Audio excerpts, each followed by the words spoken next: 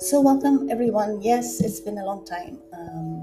So, what made me come back? So, yes, I'm attending this Bible sessions by Father David Reagan in SFA, and I met someone, and they made a comment about my podcast, and then I realized, oh, okay, I need to get back to this, and I kind of like also missed it because it not only did it help those who are listening, but it also helps me spiritually a lot.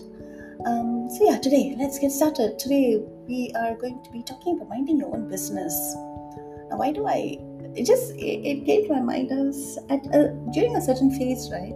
I used to think to myself, no, I just got to keep to myself, avoid toxicity, and and sort of in a way, minding my own business made me think that I was better off than everyone else.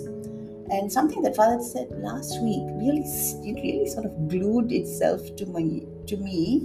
He said that we as Christians, we've convinced ourselves that we are better off than other people. Yes, we've convinced ourselves that we are holier than others.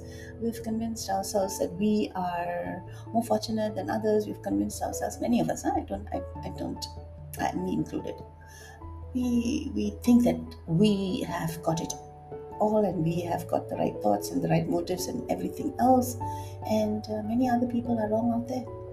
It sort of really, as I said, it really kept nudging me this whole week.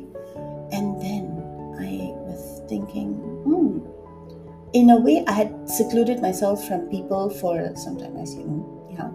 And then I realized, this seclusion it's not good for me, because in the process of seclusion, I would, like, even at work, right, I'd say, okay, now I don't want to go and sit down there and chat and all that. But then I missed out because we're not called to be isolated people. We're called to go out there, to speak to people, to engage, if there's a confrontation, we are called to bring peace, bring love, bring joy in every situation, including those in the situations at home.